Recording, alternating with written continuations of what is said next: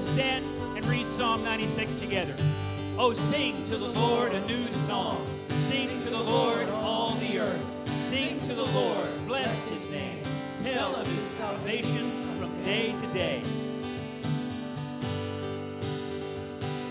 Endless songs in my soul.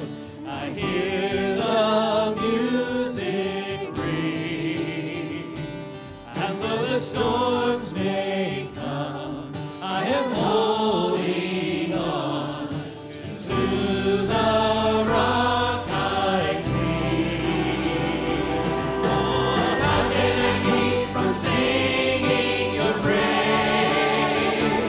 How can I ever say enough? How amazing is your love? How can I keep from shouting your name? I know I am loved by the King, and it makes my heart want to sing.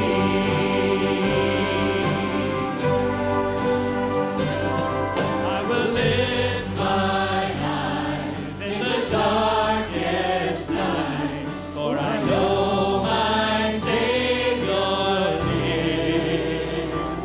And I will walk with you, knowing you'll see me through, and sing the songs you give. Oh, how can I keep from singing your praise? How can I ever say enough? How amazing is your love? How can I keep from shouting your name?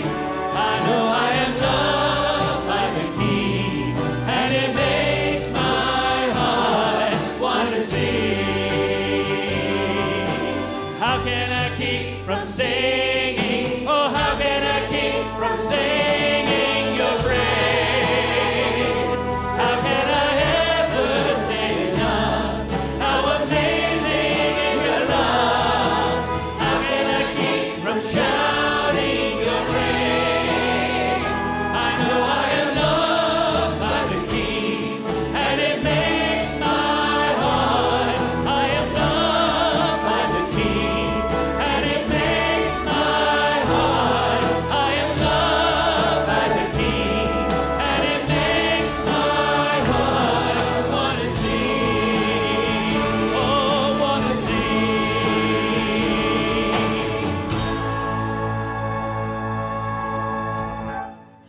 Amen. Let's go to the Lord in prayer. Lord God, we just come before you now. We pray that everybody within the sound of these instruments and our voices would say, yes, Lord, your love makes my heart want to give you praise, want to give you glory, want to dedicate my life, the rest of my life, to living all my days for the glory of God. And we just pray this in Christ's name and for his sake. Amen. Amen. Well, please be seated and take one of these blue connection cards, all right? And if you're a first or maybe second-time guest, haven't heard about who you are yet, we would love to know who you are so we can minister to you, answer any questions you have about the church. And so please fill this out and turn that in, either in the offering plate or you can take it to the Connection Center. Actually, just a little FYI, every Sunday morning after service, there will be somebody, a pastor or somebody on staff or a Connection team member to help answer your questions. So if you have any questions, please stop by the Connection Center after the service, okay? And then the prayer request card obviously is for everybody, and we will be faithful to pray for those. There's a little point on there. If you want to keep it confidential, it'll be staff only. If you want to make it church-wide, we'll put it on the church-wide prayer list, so mark those accordingly, and we will pray for those, all right? Well, let's continue on with sort of our theme song for this spiritual warfare, this armor of the Lord session that we're in. The battle belongs to the Lord.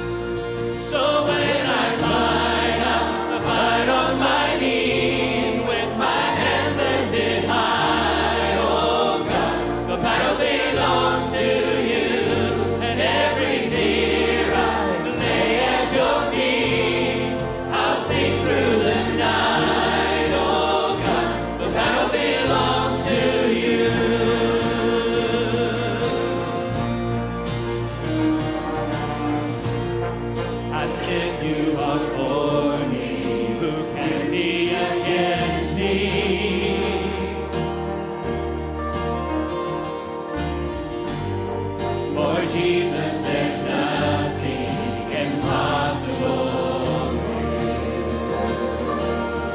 When all I see are the ashes, you see the beauty.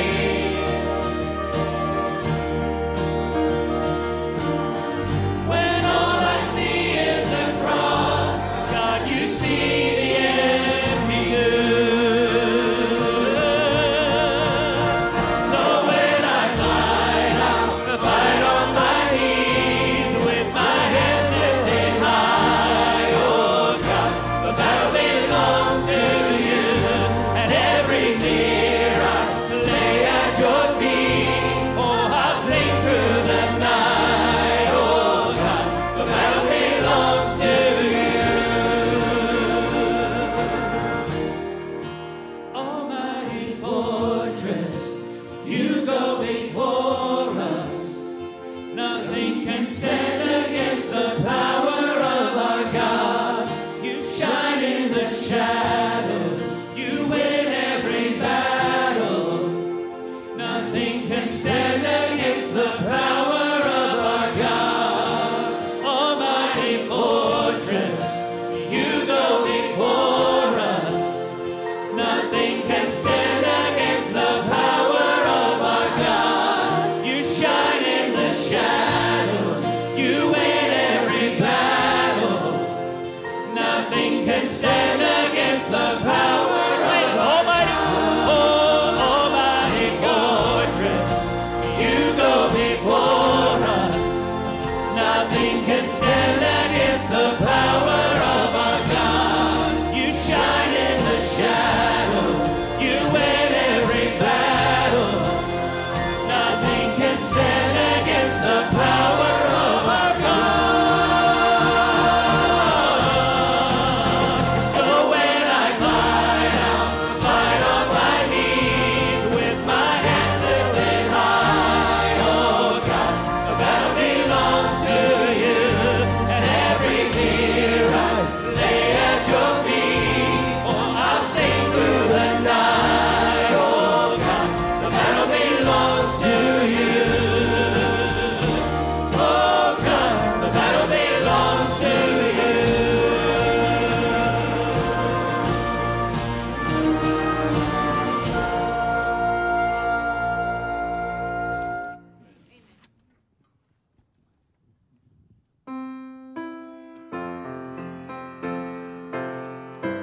Because it's his battle, it's well with us. Amen. Sing together. When peace like a river attendeth my way, when sorrows like sea billows roll, whatever my lot thou hast taught me to say, it is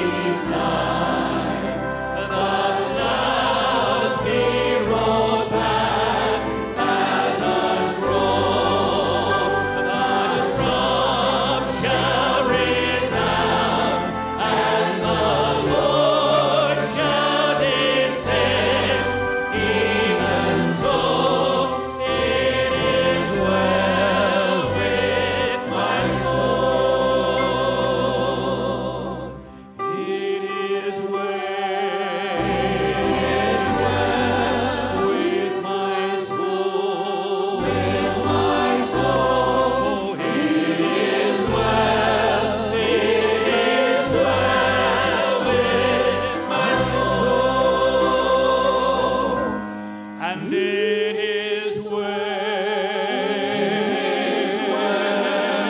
with my soul. With my soul, it is well. It is well with my soul. Amen. Lord, we just ask that you continue to guide us in this time of worship as we give back to you what you so richly deserve, what's yours and yours alone in the first place, and you blessed us with and put us stewards of. And so, Lord, help us to be faithful at this moment of worship. And it's in Christ's name we pray. Amen.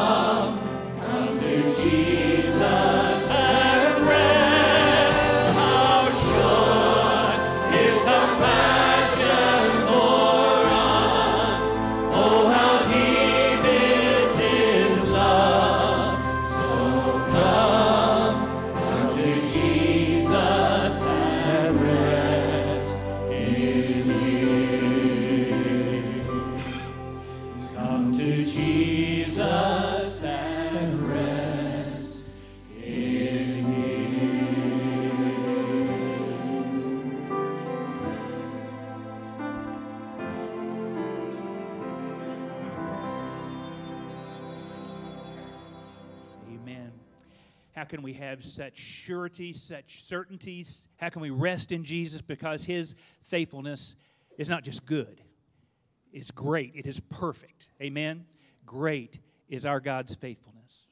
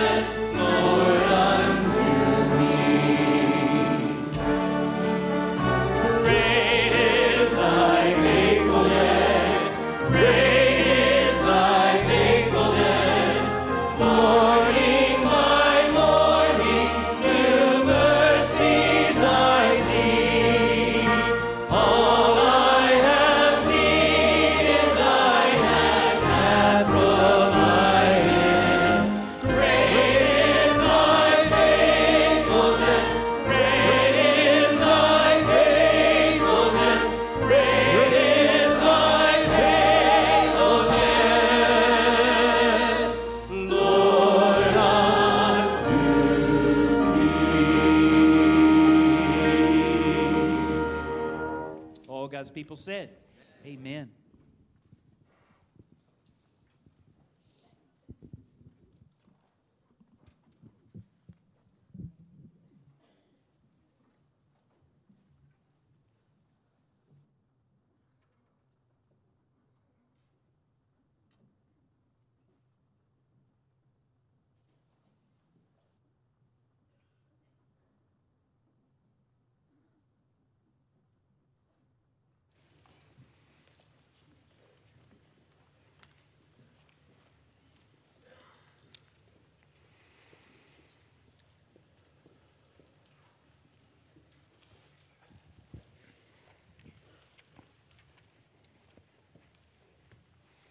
I figured out something.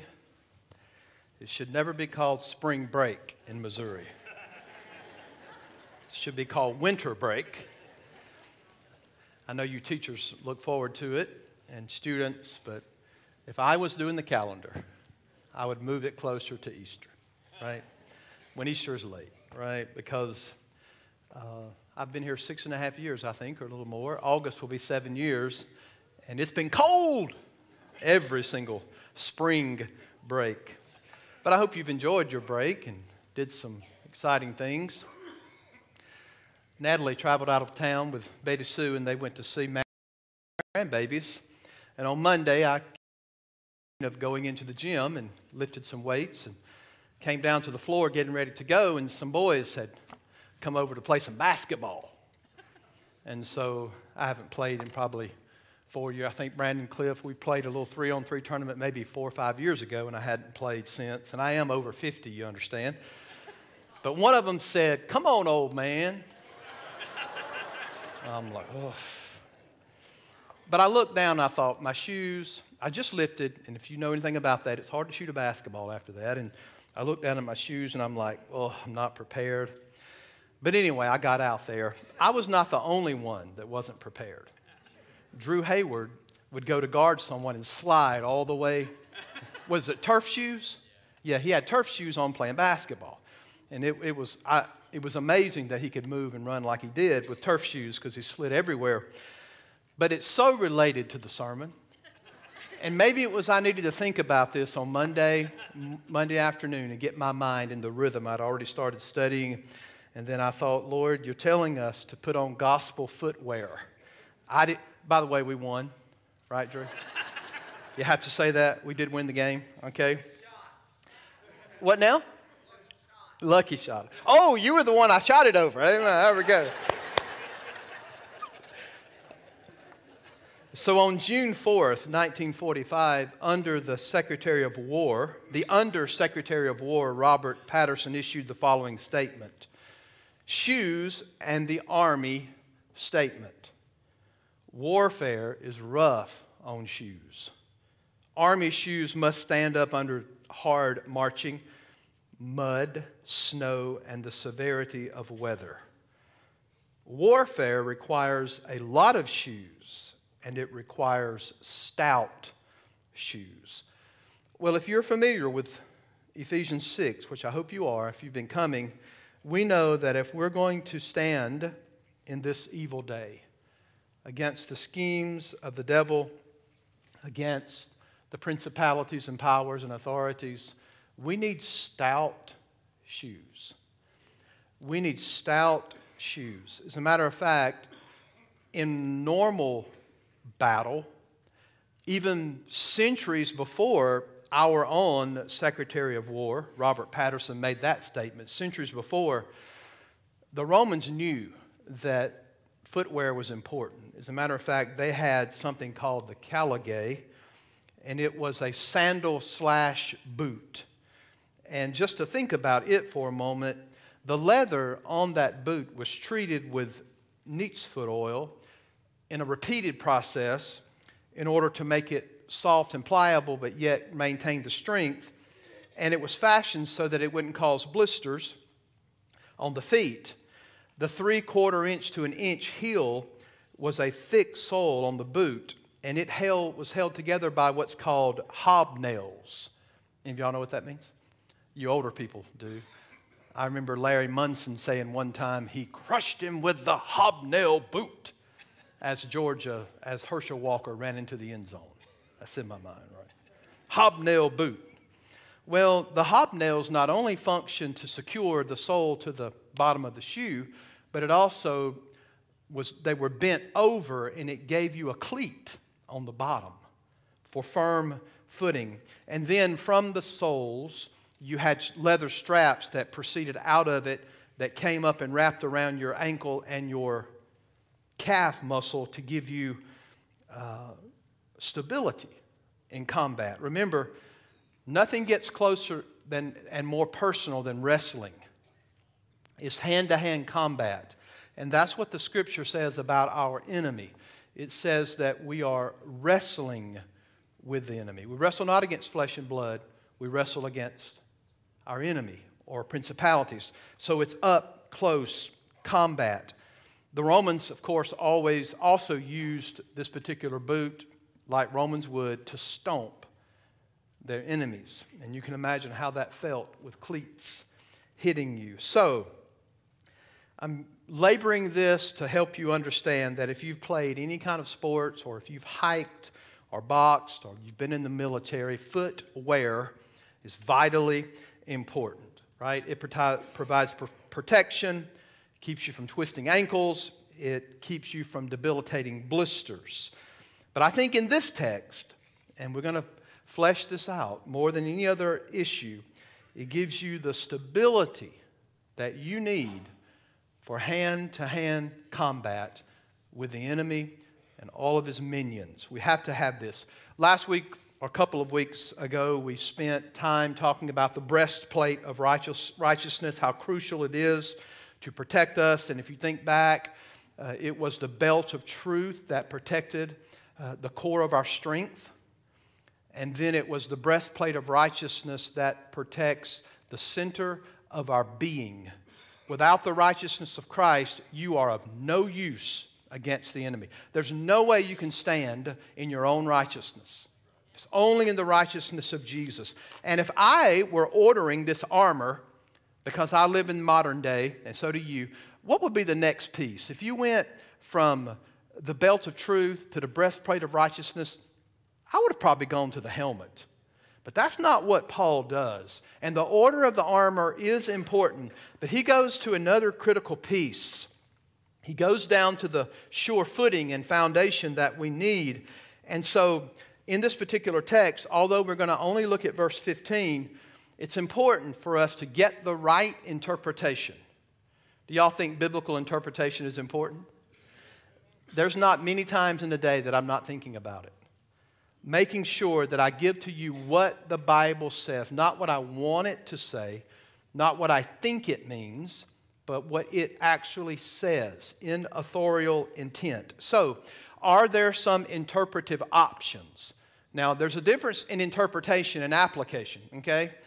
But we're dealing with interpretation here.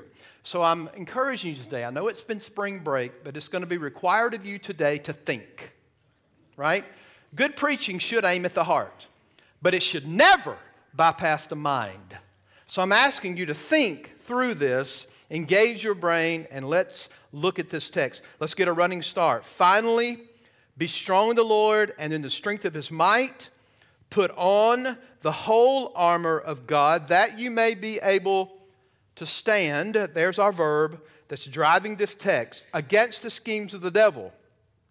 For we do not wrestle against flesh and blood, but against the rulers, here's the categorization, against the authorities, against the cosmic powers over this present darkness, and against the spiritual forces of evil in the heavenly places. Therefore, take up the whole armor of God that you may be able to withstand in the evil day, and having done all, there it is again, to stand firm. Verse 14, stand therefore, there it is again, having fastened on the belt of truth. And this is why I've used terminology, stand firm by employing the full armor of God. In other words, what does it mean to stand firm? It means that you're employing the armor of God. What does it mean to be strong? It means that you are employing the armor of God. So having put on the breastplate, first, fasten the belt of truth, having put on the breastplate of righteousness, and here it is, and as shoes for your feet, having put on the readiness given by the gospel of peace. So today's sermon, by putting on the gospel of peace footwear, you need to have on the right kind of shoes. Now the NAS says having shod your feet. Do y'all use that kind of terminology in your day, right? The NAS, New American Standard, having your feet shod. I have a copy of the Legacy Study Bible, which is outstanding if you want to grab a copy of that one. It is a wooden literal. It is a great translation. It's newer. It says having shod your feet with the preparation of the gospel. The ESV, which I am reading out of for you, says, and as shoes for your feet, having put on the readiness given by the gospel of peace. Phrasing a little bit different. But the fact of the matter is, even if you go to the two other places in the New Testament where that exact phrase, having put on, is used, in both cases it is put on your sandals. So isn't it pretty clear that the word simply means to tie, to bind, to put on? And I think in any situation in the ancient world, you had to bind it, tie it on, or put it on. And it's in the middle voice. And grammar is important. And again, it reflects this particular meaning. This is something that you have to do. Your husband or your wife can't do this for you, right? When you're thinking about putting on shoes, I mean, there are times, I guess, that people can help you put them on, tie them on. But in this middle voice, it's our responsibility as the people of God who have already been equipped in the gospel of Jesus Christ, and you are in Christ Jesus, to then put this on. Put on the shoes. The word translated readiness is critical in understanding this passage of Scripture. I told you had to think, right? What does it mean to put on, having put on, the gospel of peace, or the readiness of the gospel of peace? Most English translations say a preparation or a readiness of the gospel. The NAS again says, having shod yourself with the preparation of the gospel of peace. And this text says, shoes for your feet, having put on the readiness given by the gospel of peace. So if that's the case, what does it mean? It would mean eagerness. It would mean being prepared. It would be to advance, to be ready to go and proclaim and share the gospel. Y'all see that? That would be the translation if it's readiness. The Greek word itself, however, found in the Old Testament, because the Old Testament was written in what language? Hebrew and Aramaic in some places. So scholars back in the day had to take the Hebrew language and translate it into Greek so the common people could read the Bible and understand it. That translation is called the Septuagint. You'll see it in Roman numerals L and XX. That's the Septuagint. Okay, if you trace this particular word translated out of Hebrew into Greek, the normal translation, dominant translation, is not readiness, but foundation or firm footing. Okay? So if that is the case, then this actually means something different than readiness or preparation. If you consider that, it has more to do with firmness and foundation, and that actually ends up being way more consistent with the context, right? Have y'all been following with that? In Ephesians 6 than the word readiness. Why is that? Because 3 different times it tells us to stand firm. And who are you fighting against? The enemy, okay? So if Paul is saying, having put on the foundation of the gospel of peace, that makes more sense in the immediate context. However, I would tell you that when it comes to scholars, they're divided, and good ones. That some believe that the word is preparation for, readiness, being eager, and others say, and have great support, that it means a foundation. Okay? So as we go through the text, I want you to keep that in mind. Readiness, but also foundation. Next, Paul says, it is the gospel. You see it in the text. And as shoes for your feet, having put on the readiness given by the gospel of peace. You guessed it. As people look at this text, there are multiple things that could come out of that particular phrase, of the gospel. It could mean that the gospel itself is the source of our readiness and the source of our foundation. I like that. It prepares us for war. That would mean that the writer is using this as a genitive of source. In other words, it is the gospel itself that prepares us for the battle. That would be the understanding of that one. Okay?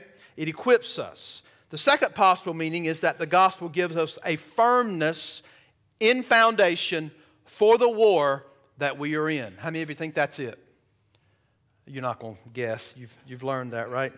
It makes sense as well. It's not just that the gospel makes us ready for war. It's that the gospel is what keeps us firm. It's what keeps us steady. It is what keeps us able to stand. The third, it could mean that we are ready with the gospel. You see the difference? We're ready to present it. We're ready to share it. We're ready to promote it. And I would dare say that for most of you, when you've engaged this text, that's probably what you think it means. It's probably what you've been taught, probably what you think it means.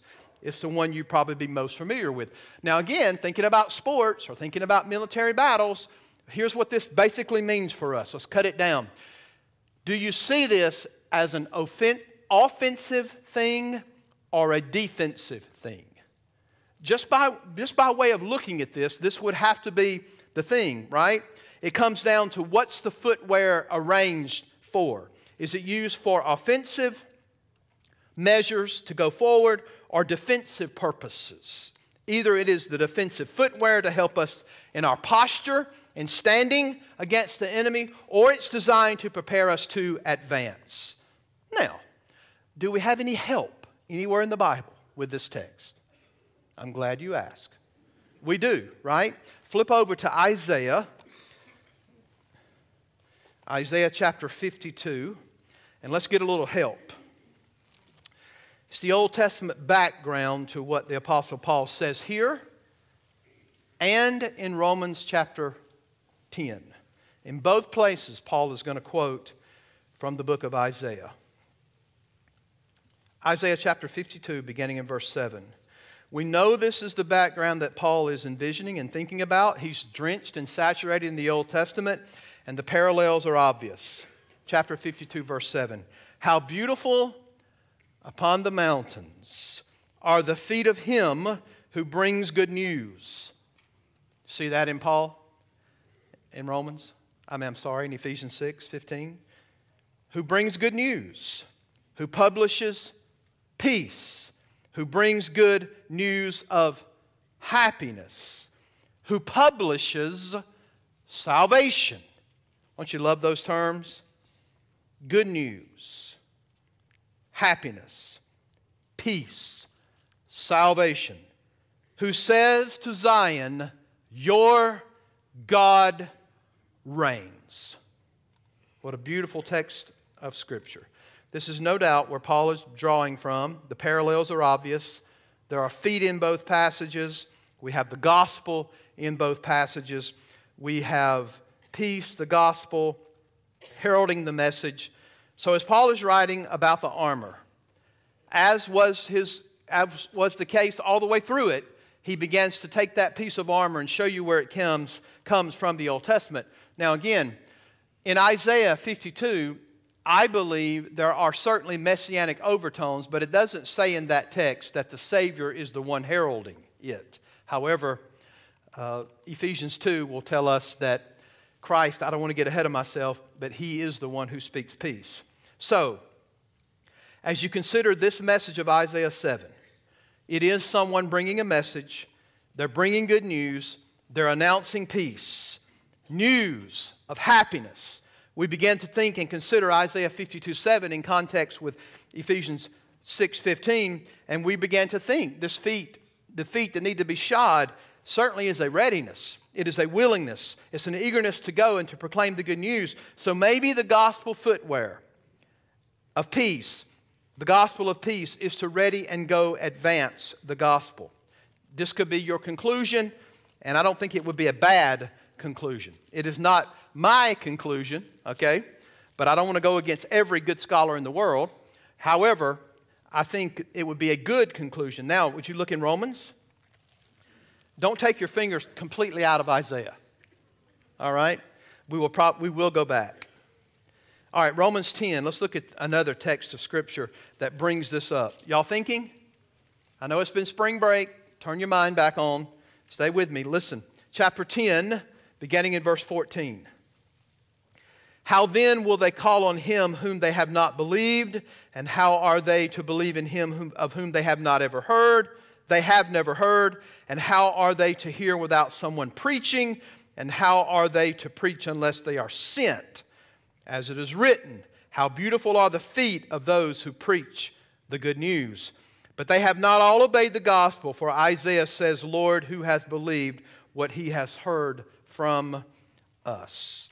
As Paul uses it here, no doubt, in the context of Romans 10, it is a readiness, it is gospel advance, it is the herald of the news. And so we might conclude that the footwear is actually offensive. It is to go on the offense. It's on the march. It's going forward. It's advancing. But before we reach that conclusion, again, Ephesians 6, verse 10. Be strong in the Lord and the strength of His might. Put on the full armor of God that you might be able to stand. Okay? And then in verse 13, therefore take up the whole armor of God that you may be able to withstand in the evil day, and having done all, to stand firm. Verse 14, stand therefore having. And when you look at the verb stand, all the participles, and every one of them are having put on, having put on, having put on. Stand firm is actually what's driving the participles. So, when I look at that, I'm thinking, well, that presents a problem to it being gospel advance. The translation of readiness and advance we put on the gospel boots, we march forward to pronounce peace. However, if you look at the context of chapter 6, 10 through 14, track the verb usage, it's connected to shodding your feet, and that appears to be the most viable option. All right. What is the context or meaning of to strap it on or to put it on? And some of you are thinking, I'm glad you got past the technical. Show us what it actually means. Well, let's go back to Isaiah and unpack this. Did you keep your finger there? Did you notice that here you've got the coming of God's messenger, you've got the content of the message, and then you have a declaration of the sovereignty of God. But Isaiah says something here that is odd. How beautiful are the feet. How many of you believe that? That your feet are beautiful? You women do a lot of things to make them beautiful. But let's just think about that. That's an odd statement. How beautiful are the feet. Do you know that I could wear size 10 shoes if the toe next to my big toe was not so long? And Logan, Mike says this is TMI. Logan said one time to Natalie, to Grandma, Grandma, Papa's feet look wooden. He's got wooden toes. I mean, that kind of hurt my feelings. But the fact is, you have to do a lot, really, to make feet beautiful. It seems like a long reach. But that's not true if you're in the remotest part of the world and the herald of the gospel is coming. And God, in His sovereignty, has placed the messenger right there with hearts warm to hear the Scripture. Here's what John Piper says. Preachers of the gospel, bringers of good news, are so precious that we see even their soiled and bloody feet as beautiful. Beautiful feet are not soft, manicured, painted, well-panned feet. Beautiful feet are like the dirty, worn, leathery, scarred feet of many miles of trekking into remote places with good news that could not be heard any other way. Could we imagine being way up in the mountains in a region with hungry hearts for the gospel, and then someone treks up that mountain to bring us the gospel of peace, the good news of salvation? Would we not say those feet are beautiful? You have brought us the gospel of eternal life. Then Isaiah says to us, it is a message of peace, isn't it? It's a message of peace. What you have in both contexts of Ephesians 6:15 and Isaiah is this is a message of peace. And here's the other thing you know. It's a message of peace in a grueling wartime event. That's what's happening in Isaiah 52. It's wartime. And then when you get in Ephesians 6, is this war? You better believe it. So in the midst of that, God offers us shalom, peace. That is a wholeness, right? That's the Old Testament understanding. It's wholeness and restoration, hear this, with God and others. It is a wholeness, shalom. This is what Paul says in Ephesians chapter 2. You just stay where you are and listen to this. Ephesians chapter 2, verse 14. For He Himself is our peace.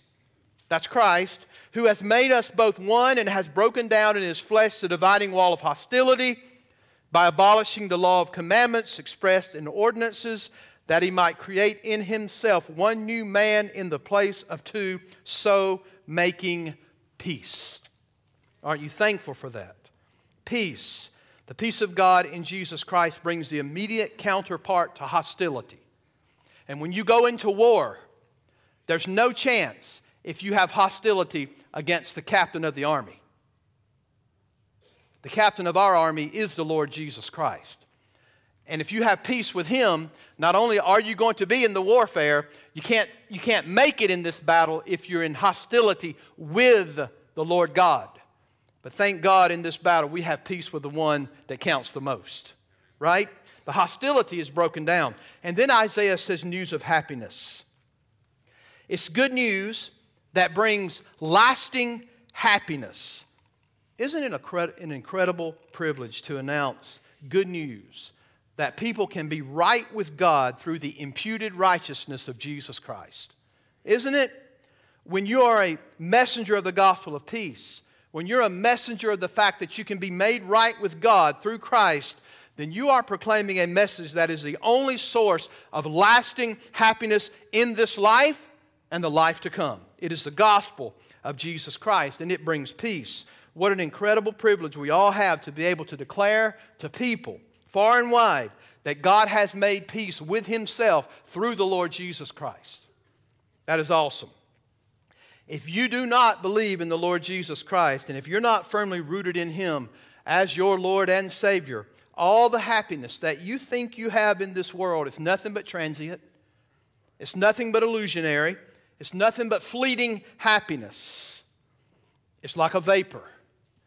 If you are not in Christ Jesus, your happiness is not true happiness.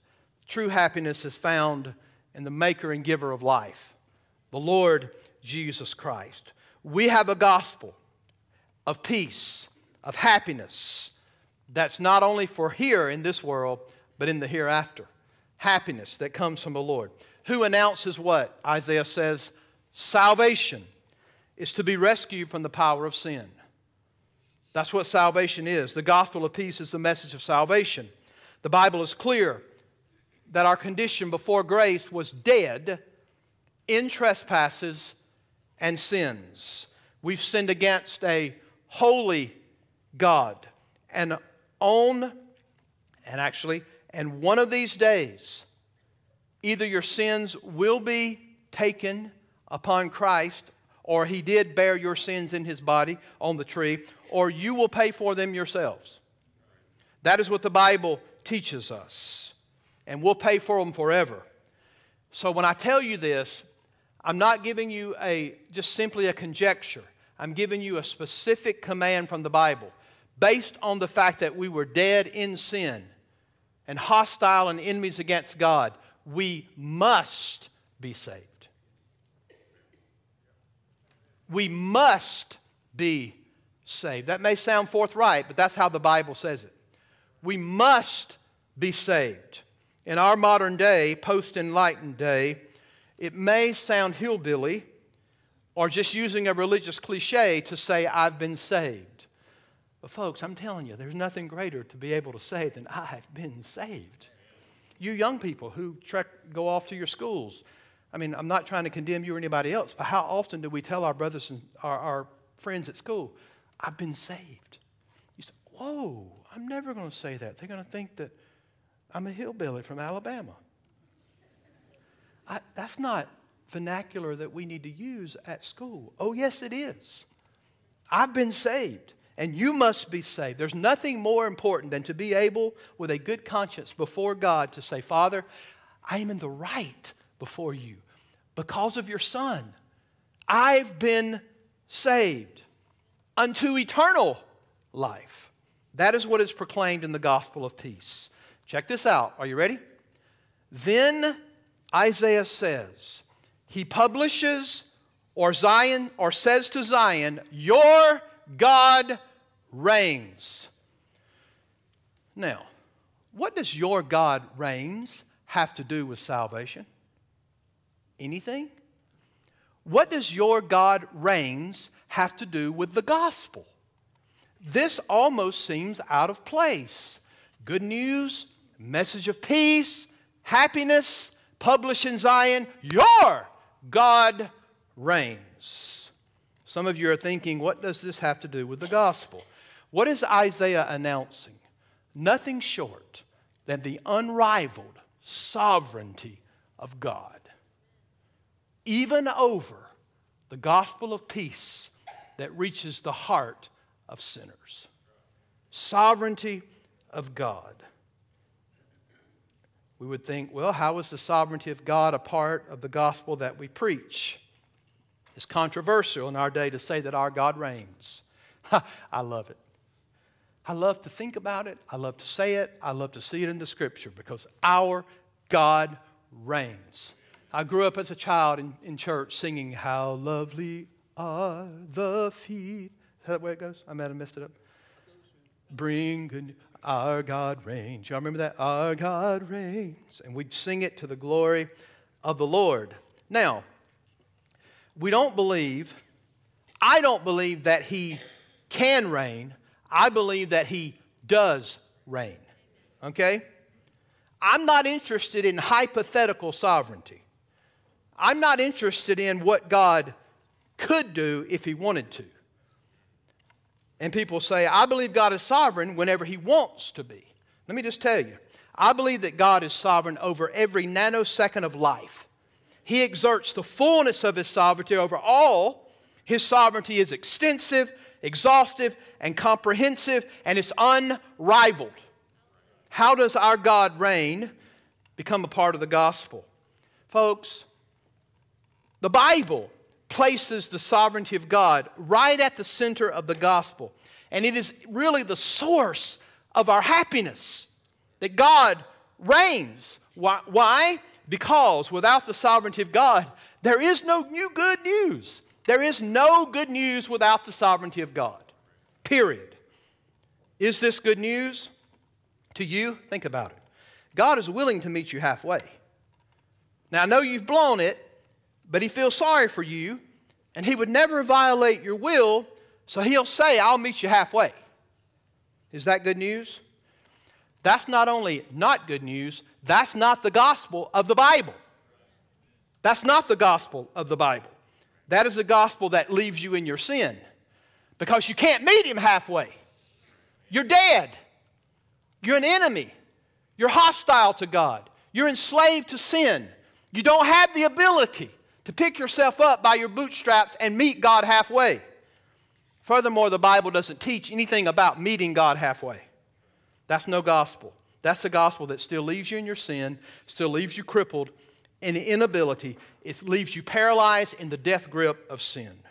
I need a gospel that at its core is a sovereign God who says, you were dead, blind, your heart was rotten, it was cold, it was dead as a stone, but here's what I'm going to do for you. Here's an offer you can't refuse. I'm going to send my Son to pay the penalty for your sin, and I'm going to secure your salvation. And then right in the midst of the deadness of your own sin and the deadness of your own heart, in your trespasses and with a cold heart, and I'm going to come to you as the sovereign God who breaks into death and brings life, calling things that were not.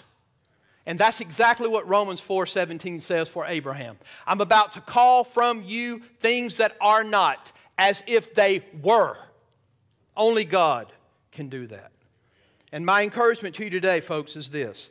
If you don't have the sovereignty of God at the center of the gospel of your salvation, then you don't have any good real news. You may have something that is a religious idea, but you don't have the power of God unto salvation. Hear this. I am not ashamed of the gospel, for it is the power of God unto salvation to those who believe. It is God's power that works in us. I'm not saying that if you've got a weaker view of God's sovereignty, that you don't know the Lord. Please hear me clearly.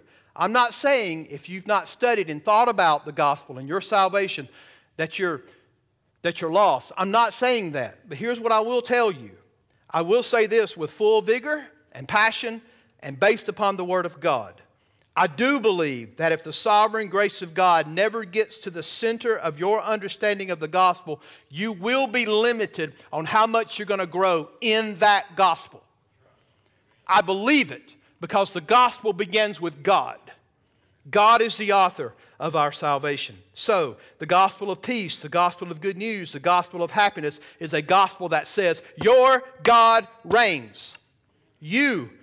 God can do all things. Only God can raise the dead. Only God can give sight to the blind. Only the Lord can take out a heart of stone, put in a heart of flesh. The old hymn writer wrote a hymn called Thy God Reigneth. Listen to this one. Trembling soul beset by fears, Thy God reigneth. Do we need to hear that today? Trembling soul beset by fears, Thy God reigneth. Look above and dry thy tears, Thy God reigneth. Though the foes with power assail not against thee shall prevail. Trust in Him, He'll never fail. Thy God reigneth. All right, everybody still with the text? That was kind of a little sidetrack, maybe. When you go to Isaiah 52:7, it's not specifically mentioned about the Messiah. But does the Messiah have on gospel shoes? Well, listen to Ephesians 2, verse 17. And He came and preached peace to you. There it is. Gospel shoes. Who were far off. Who was that? Gentiles. And those who were close or near. Who is that? The Jews. So He does have on the gospel shoes. He's preaching peace.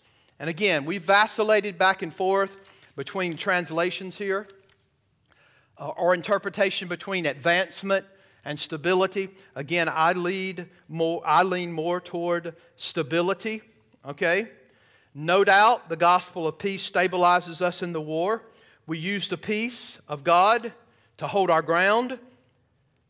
But it is true in many senses that we're always in warfare. We're always being attacked. We're always in a war.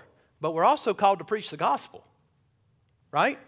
We're called to advance the message of peace. So, I was in California, and we go to Grace to You, and we're able to visit one of John MacArthur's offices. I don't know how many he has, but on this one wall to the right were two sets of books on a shelf, and you could just take one off, and it was yours.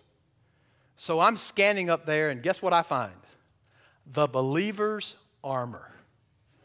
I'm like, well, I haven't preached on that in a long time. Might as well buy it. Or might as well get it. So I took that book off the shelf, and I was interested in what Dr. MacArthur would say.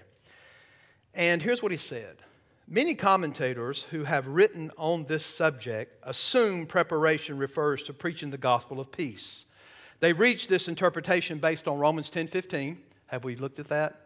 And on Isaiah 52:7, there's no question that the gospel of peace is something that needs to be preached.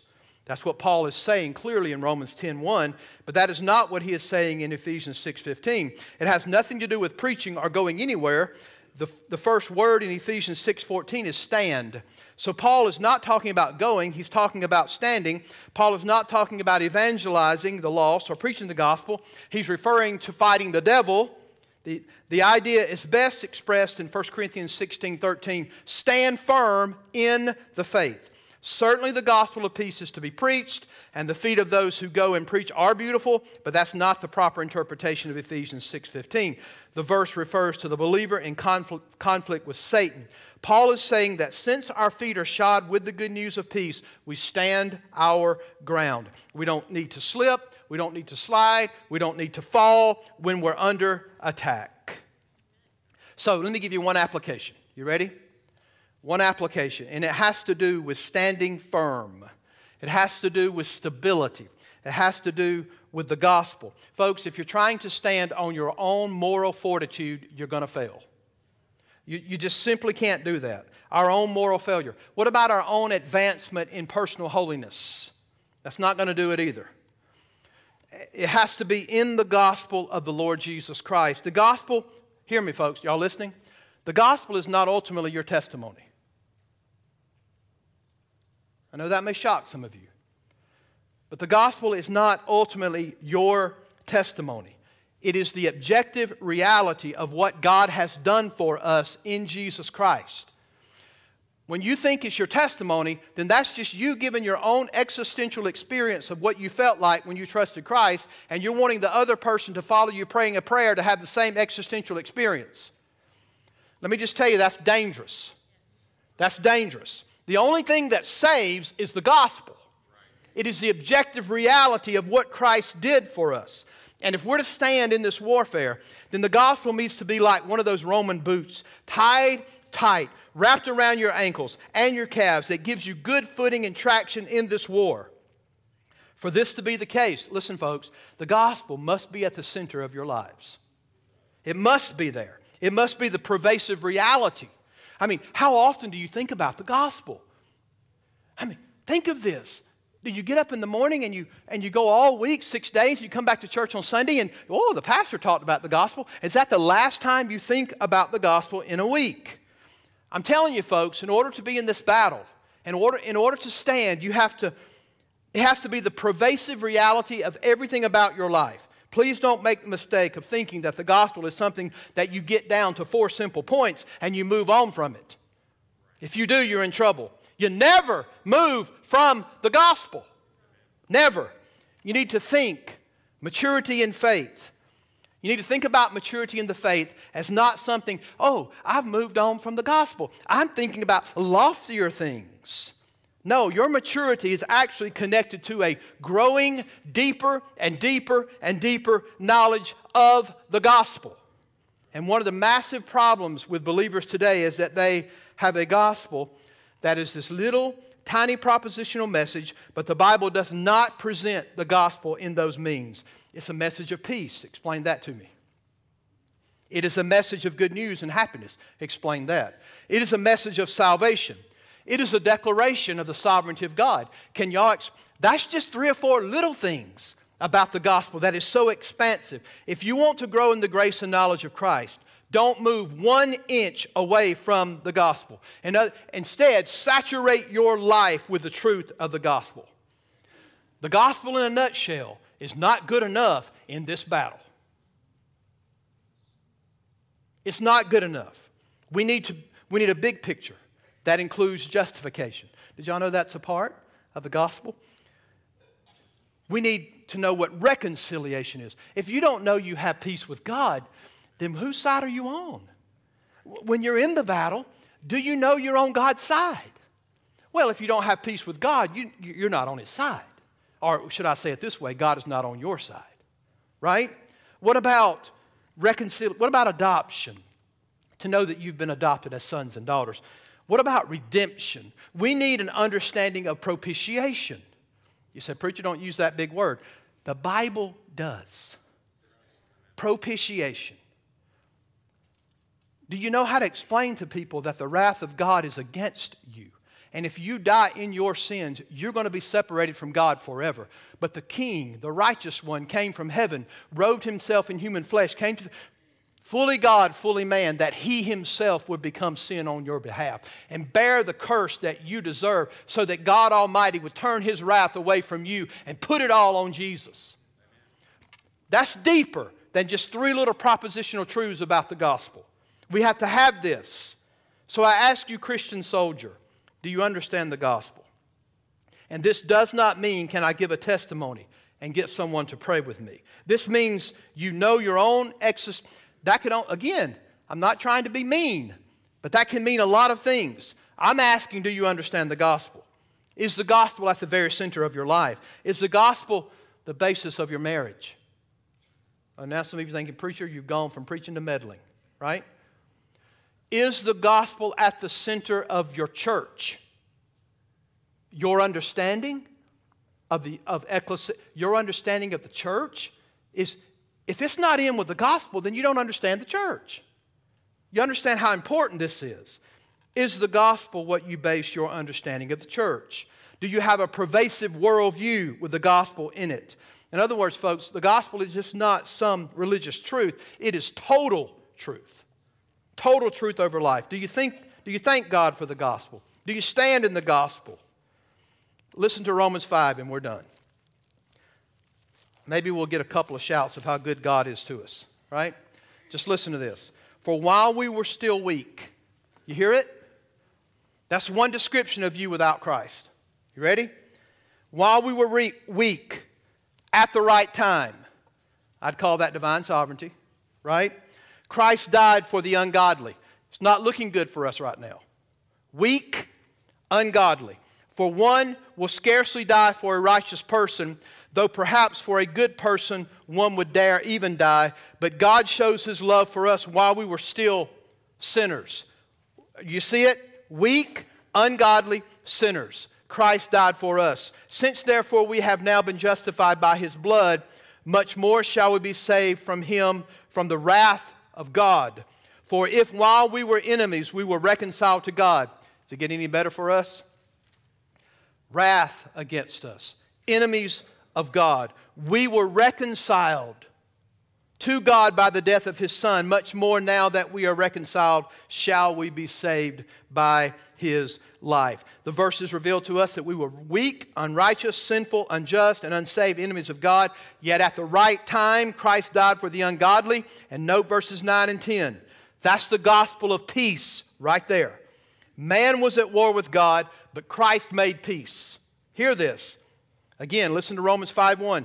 Therefore, since we have been justified by faith, we have peace with God through the Lord Jesus Christ. Man warred against God. Jesus said, if you're not for me, you are against me. There's no middle ground. There's no punching the stick shift in neutral. You're either for me or you're against me. Fallen man was an enemy of God, yet Christ makes peace a reality for those He saves. That's good news. We are at peace with God. We aren't on opposite sides anymore. Listen to how important this is in the war. Y'all listening? We now stand with Him. This means a Christian can stand firm and say to the enemy, you can come against me, but I have shoes that anchor me to the ground that God has given me. And if I had to fight in my own power, I would lose ground all the time. I would fail. The gospel has given us peace with God in which we stand. The Bible says it like this: if God be for us, who can be against us? God is on my side. He fights for me. The good news is that I am not an enemy of God anymore. Are y'all listening? That's the good news of this text. The gospel of peace helps you know that we're not God's enemy. We fight with Him based on His victory. And I can be strong in the Lord and in the strength of His might. And that is the confidence that you have when your feet are shod with the preparation of the gospel of peace. Now today, if you're lost, hear the word of Scripture. Ungodly, weakness, enemies, unrighteous, wrath of God against you. The only one that can change that is Jesus Christ and Him alone. He's the only one that can give you peace. He's the only one that can save your soul. There's a reason why Christ said, I am the way, the truth, and the life. And no man will come to the Father except through me. Hear it again. You must be saved. And with that command comes the power to do it from our God. With the very command comes the power for God to do it. He can do it. He's the only one. And if He issues that command, He will do it. Why? Because our God reigns. Let's pray. Great God, we just bow before You and thank You for the gospel of peace. Lord, help me, help all of us to have ourselves prepared. And I believe, most importantly from this text, with firm footing. Not simple pleasantries, not simple nutshell presentations of a testimony, but the gospel of peace. Lord, help us. We should never move away from it. Help us to learn. Help us to study. Help us, Lord God, to be saturated with the gospel of Jesus Christ. It is that which has given us peace with You, made us right with You. It's the basis of the gospel. It's in the basis of the gospel that You've adopted us. Lord, made us Your children. Help us to live in light of gospel peace. And ultimately, Lord God, we thank You that we have peace with You. If you are for us, who can be against us?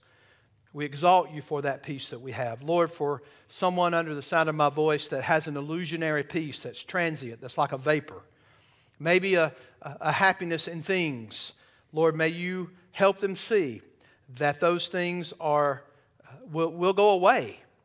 And Lord, the only real lasting happiness is ultimate satisfaction in you, Lord Jesus, and you alone. God, help us see that. In Christ's name we pray. Amen. Let's stand and sing together.